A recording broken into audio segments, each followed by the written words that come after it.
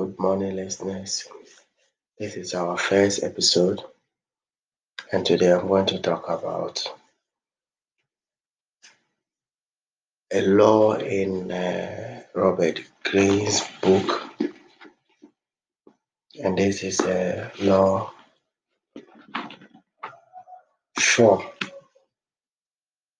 and it states that always say less than necessary. Always say less than necessary. When you are trying to impress people with words, the more you say, the more common you appear. So it is better to say less. And even if you are saying something which is not true, to seem original if you make it vague and open-minded. Powerful people impress and intimidate by saying less.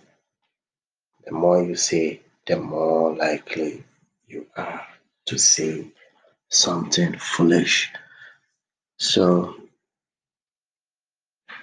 I would advise each and everyone listening to me to make it part of them a character to say less. Sometimes you have been tempted to say something stupid if you continue to talk more and more. So thank you for listening to this episode. This is the first episode of Saints FM.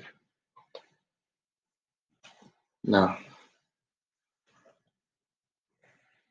I'll end here, and you can leave your messages and comment below. Thank you.